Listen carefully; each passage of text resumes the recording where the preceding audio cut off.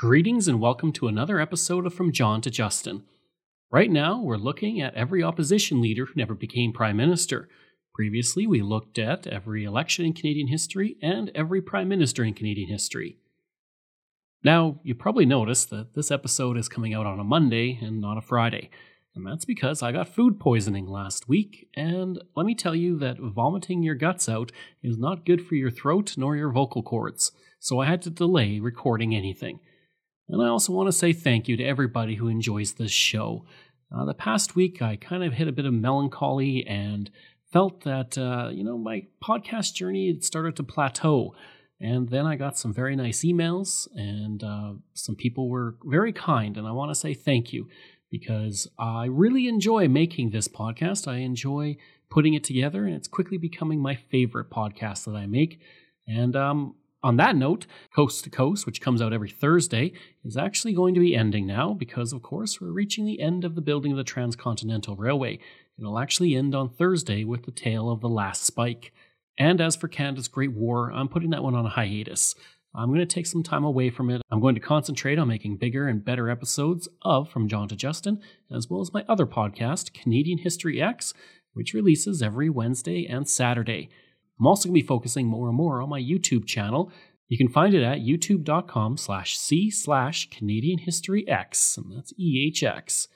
I'm going to be putting a lot more on-location visits to historical sites there and talking about various things, so be sure to subscribe.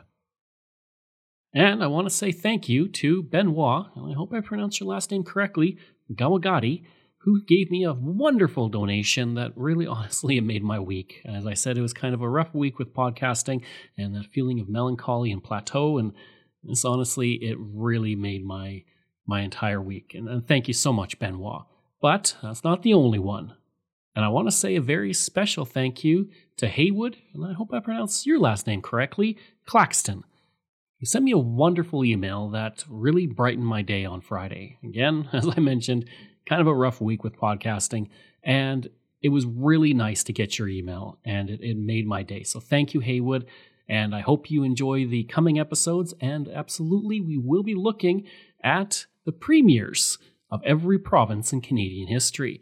And on that note, again, I also want to ask would you guys prefer I looked at the Governors General next, after we're done the opposition leaders? We're actually going to be on the opposition leaders until January, so there's some time. But do you want me to look at the Governors General from the Canadian ones, essentially? Or do you want me to start looking at the premiers? And which province should I start with? Should I start with British Columbia? Or should I start with Newfoundland? Or should I start with the first four of Ontario, Quebec, Nova Scotia, and New Brunswick? So let me know.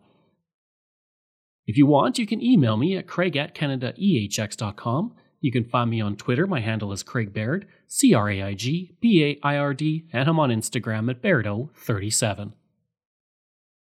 He's referred to as the best Prime Minister Canada never had, and from 1967 to 1976 he served as the leader of the Progressive Conservative Party and the leader of the official opposition. In that time, he took part in 3 elections, more than any other leader of the opposition who never became Prime Minister, against a very dynamic Pierre Trudeau. His name was Robert Stanfield. His life story is much more than those elections, and his career in politics dated back to the 1940s, where he would have a hand in shaping the future of his home province of Nova Scotia. Born in Truro, Nova Scotia, on April 11, 1914, he was the son of Sarah and Frank Stanfield. His father, Frank, was at the time of Robert's birth the MLA for Colchester County, a position he would hold from 1911 to 1920, and again from 1925 to 1930. For 1 year, from 1930 to 1931, he was also the Lieutenant Governor of Nova Scotia. He also owned Stanfield Limited, which had created unshrinkable underwear that was used by prospectors in the Klondike, and it would grow to become one of the largest producers of wool goods in Canada. From an early age, Robert Stanfield was involved in politics thanks to his father, and that would shape his later life. In fact, one story from his childhood came when he was 16, when he got into an argument with his sister Kit about global affairs. As the debate grew more impassioned, Stanfield took off his shoes and began banging them on a table to emphasize his points. He was so mild-mannered, the family would always refer to this time as when Robert spoke up. When he was 17, his father would die, and at the age of 25, Stanfield inherited $350,000, equivalent to about $6.5 million today. Rather than blow through the money, though, Stanfield invested it, and it would fund his political endeavors for years to come.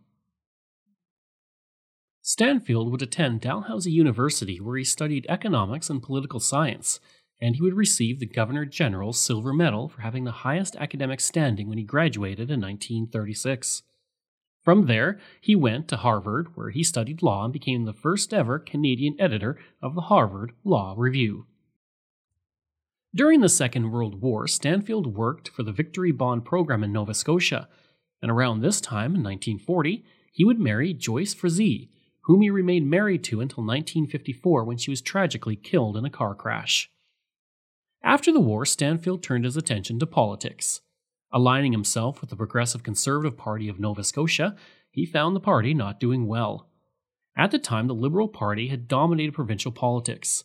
Since Confederation in 1867, the Liberals had won all but 3 elections in the province.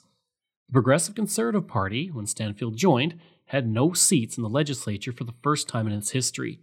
It was in this situation that Stanfield was elected as party leader in 1948 at the age of 34. Why did Stanfield take over the leadership of a party at its lowest point? Well, he would state, quote, "I took over the leadership in 1948 because it was a choice between that and writing off the investment in time and energy we'd spent rebuilding the party. I didn't think of myself then as a leader.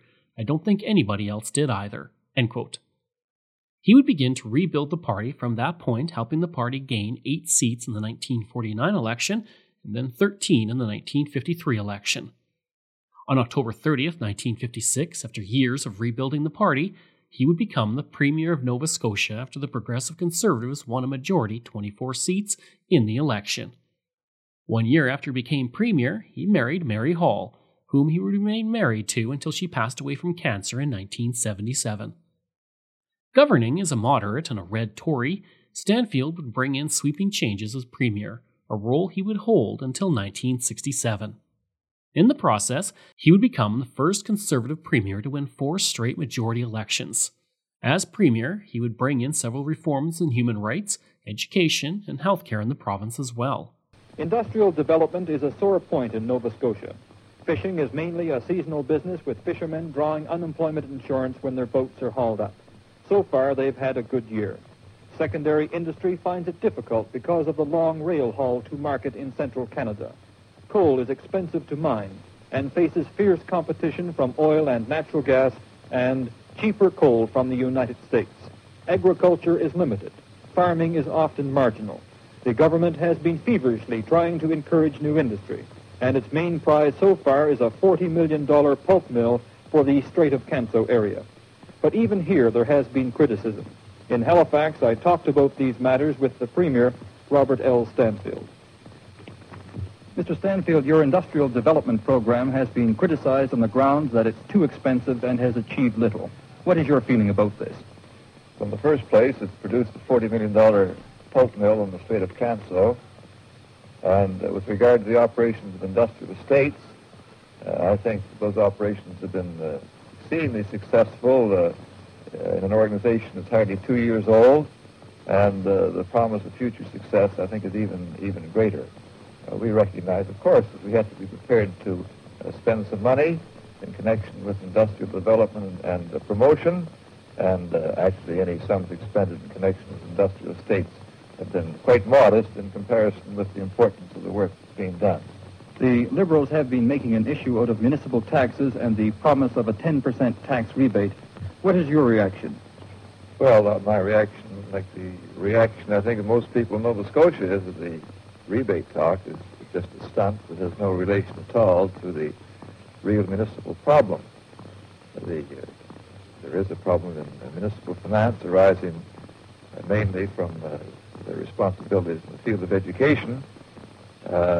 We're carrying a bigger proportion of the cost of education as was the case when we took over, and we can claim that we've rendered a great deal more municipal assistance, not only than the Liberals actually did, but some 3 to 4 times more actually than Mr. Hicks actually promised to do if he was reelected.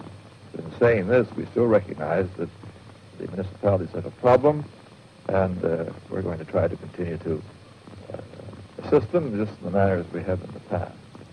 His party would modernize the road system of Nova Scotia, bring in its first form of Medicare, create an economic development agency, and establish the Voluntary Economic Planning Board. His party also invested heavily in education, creating vocational schools and providing the first consistent funding to the province's universities. The Conservative majority, in fact, has been slightly reduced. In the last House, the spread between the government and the Liberal opposition was 35 seats. In the next House, it will be 34. In effect, it was a resounding endorsement of the Conservative plea for another mandate to continue their program of industrial expansion and progress. The Premier obviously felt that this was the case. I'm particularly pleased because our election campaign was based on a program of provincial development rather than any attempt to persuade the voters to like us because of goodies that we might be offering. It's been our view that it's very important in Nova Scotia that we keep our minds on the importance of moving ahead, concentrating on working hard and trying to develop our province and making sure that we get into the mainstream of Canadian development. And I'm delighted, quite frankly, that the people of the province supported us in this regard. Premier Stanfield then went on to say he'd like to take the time to get his garden in. By 1967, Stanfield was being touted as a potential successor to John Diefenbaker, the federal leader of the Progressive Conservatives, who had served as Prime Minister from 1957 to 1963. By the time Canada's centennial year rolled around, the party was heavily divided, and a strong faction was against Diefenbaker after 2 election losses. It was into this atmosphere that Stanfield entered the race to become the new leader of the federal Progressive Conservatives. At first, Stanfield was hesitant to enter into federal politics. His party had just won a majority government again, and he seemed to be happy in his role as Premier. He was also well loved in Nova Scotia. One tour road truck driver would tell Maclean's in 1968, quote, "He's like God to folks down here," end quote. One newspaper writer in the town at the same time described him as having the slow-speaking dignity of Gary Cooper. His biographer, Jeffrey Stevens, would say of Stanfield's time as Premier, quote, "He convinced them they did not have to remain a backwater, retarded and depressed. He convinced them that they had a future worth fighting for," end quote. There were supporters for him who saw him as an Abraham Lincoln type, and those who felt that he was not Winston Churchill enough in that he did not give lightning policy decisions or rousing public speeches. John Stewart, a Nova Scotia MP, would say, quote, "You couldn't call Stanfield a charismatic figure. His political success has been achieved in other ways," end quote. Stanfield would finally agree to run for leadership after being pressured by several members of the federal party, including party president Dalton Camp. Upon entering the race, the Toronto Star stated he set himself apart with his, quote, "honesty, forthrightedness, and quiet demeanor," end quote. On the first ballot, Stanfield picked up 519 votes and 23.3% of the vote.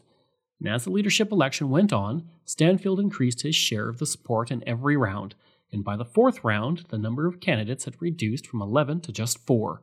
Stanfield again led the field with 865 votes and 40.1% of the vote on that ballot.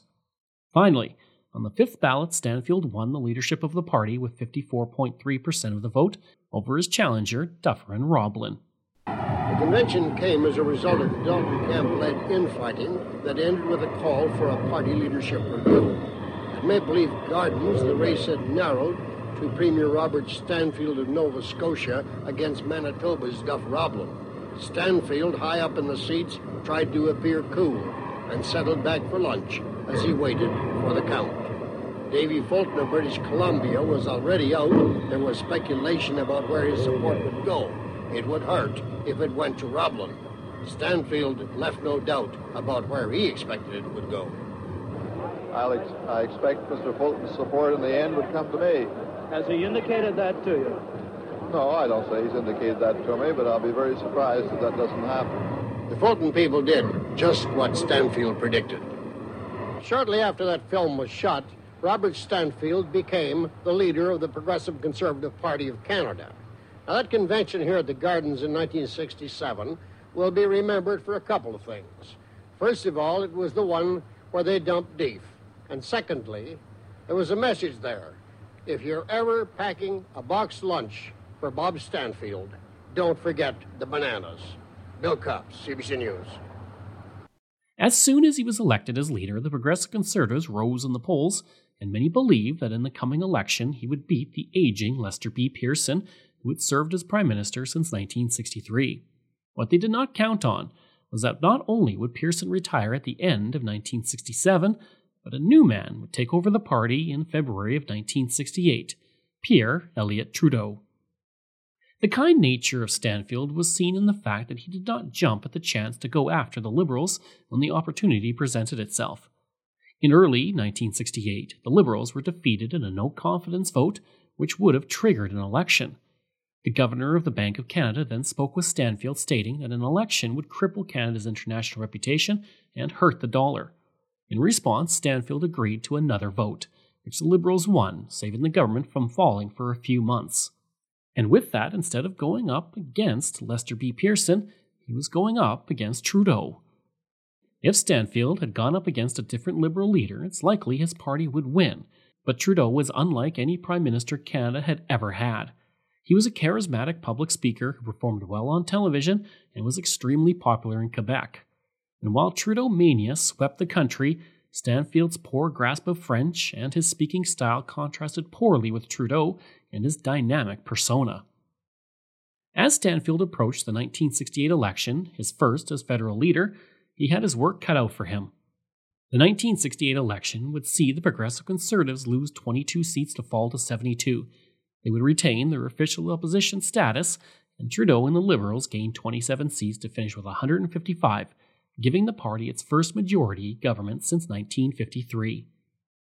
Stanfield would state jokingly that if he walked on water, the news headlines the next day would simply say, "Bob Stanfield can't swim." Despite the loss, Stanfield was able to carry on as leader, but he still faced several problems in the party, including his support of the Official Languages Act and official bilingualism, which angered the supporters of Diefenbaker. And while many criticized him at the time in the party, in later years, his stance would gain him respect from his former critics. The present program of social assistance in Canada has grown up piecemeal over some 20 years. It's put together by 4 different federal governments with many different goals.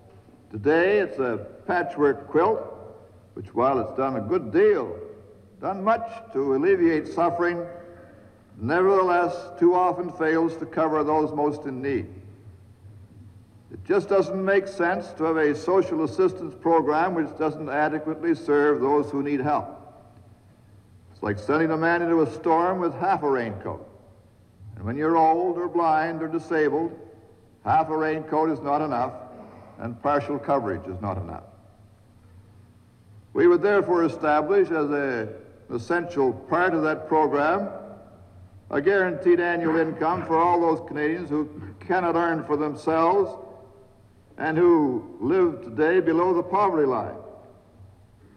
This would be our firm objective, although I emphasize that it could not be accomplished fully immediately.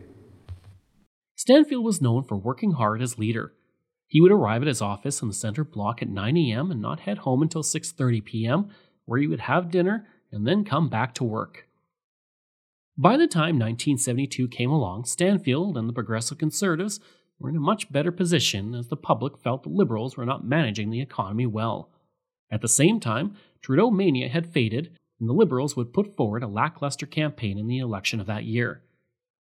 In the October 30th, 1972 election, Stanfield played off his honest but bumbling image and projected himself as a grandfatherly type, much in the same vein as Louis St. Laurent did in the 1950s as Uncle Louis.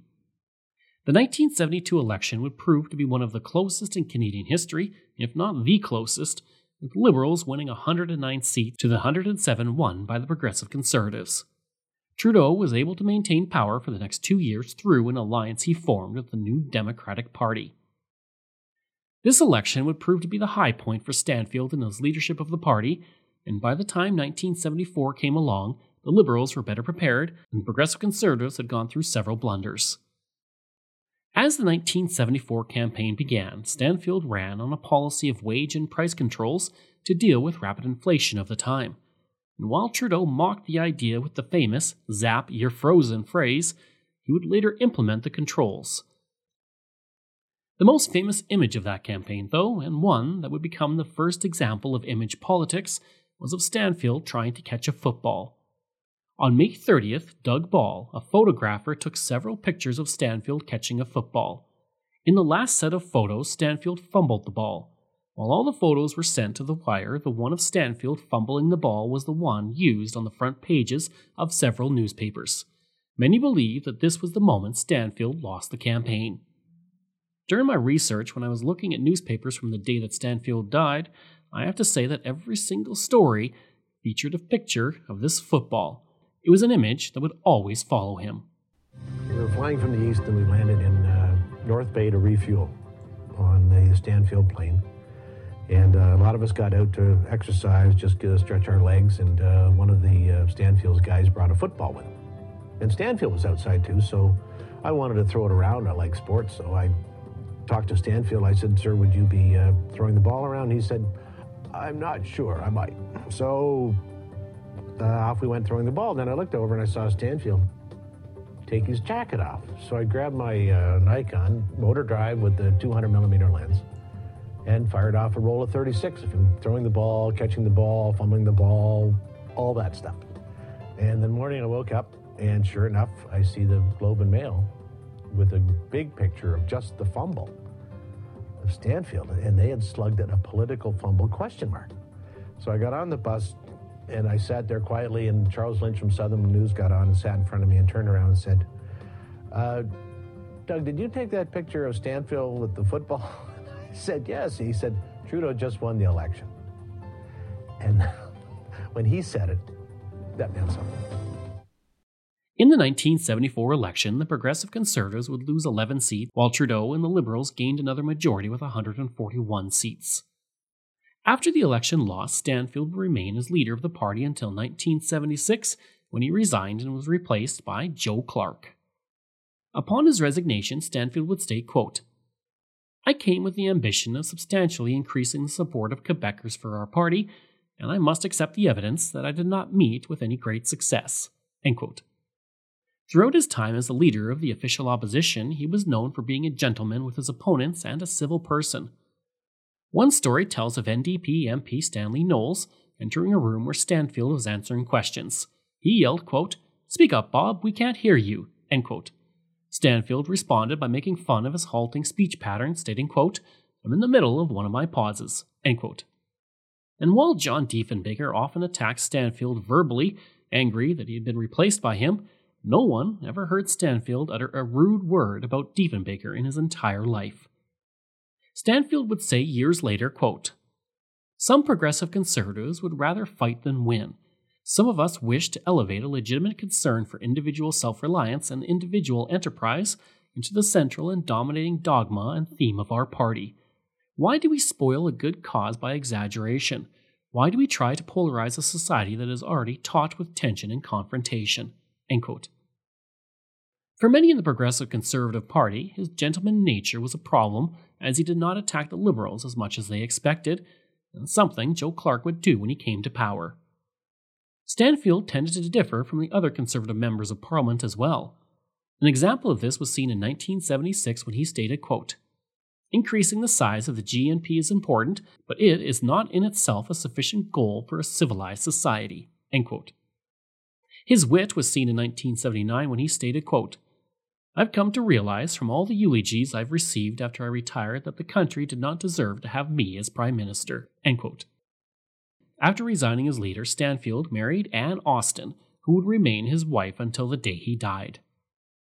Following his time as leader, Stanfield mostly stayed out of politics except when he told John Diefenbaker to stop attacking Joe Clark in the press and then during the constitutional debates when he came forward for the Free Trade Agreement, the Charlottetown Accord, and the Meech Lake Accord. He would spend most of his time attending to his beloved roses and having time for his wife, children, and grandchildren. Prime Minister Pierre Trudeau, showing the respect he had for his opponent, offered a Senate seat to Stanfield, which Stanfield declined. Stanfield would be offered the role of UN ambassador by Prime Minister Brian Mulroney, but he would turn it down. Mulroney would state, quote, "I tried to engage him further, but he was leading a vigorous life and a very active life, and he didn't want to change after a while." End quote. In 1996, Stanfield suffered a terrible stroke that left him severely disabled for the rest of his life. And on December 16, 2003, 8 days after the Progressive Conservatives merged with the Canadian Alliance to create the Conservative Party of Canada, Stanfield died in Ottawa. He was buried in Halifax next to his first wife Joyce and his second wife Mary. Prime Minister Paul Martin would say upon Stanfield's death, quote, "He was one of the most distinguished and committed Canadians of the past half-century." End quote.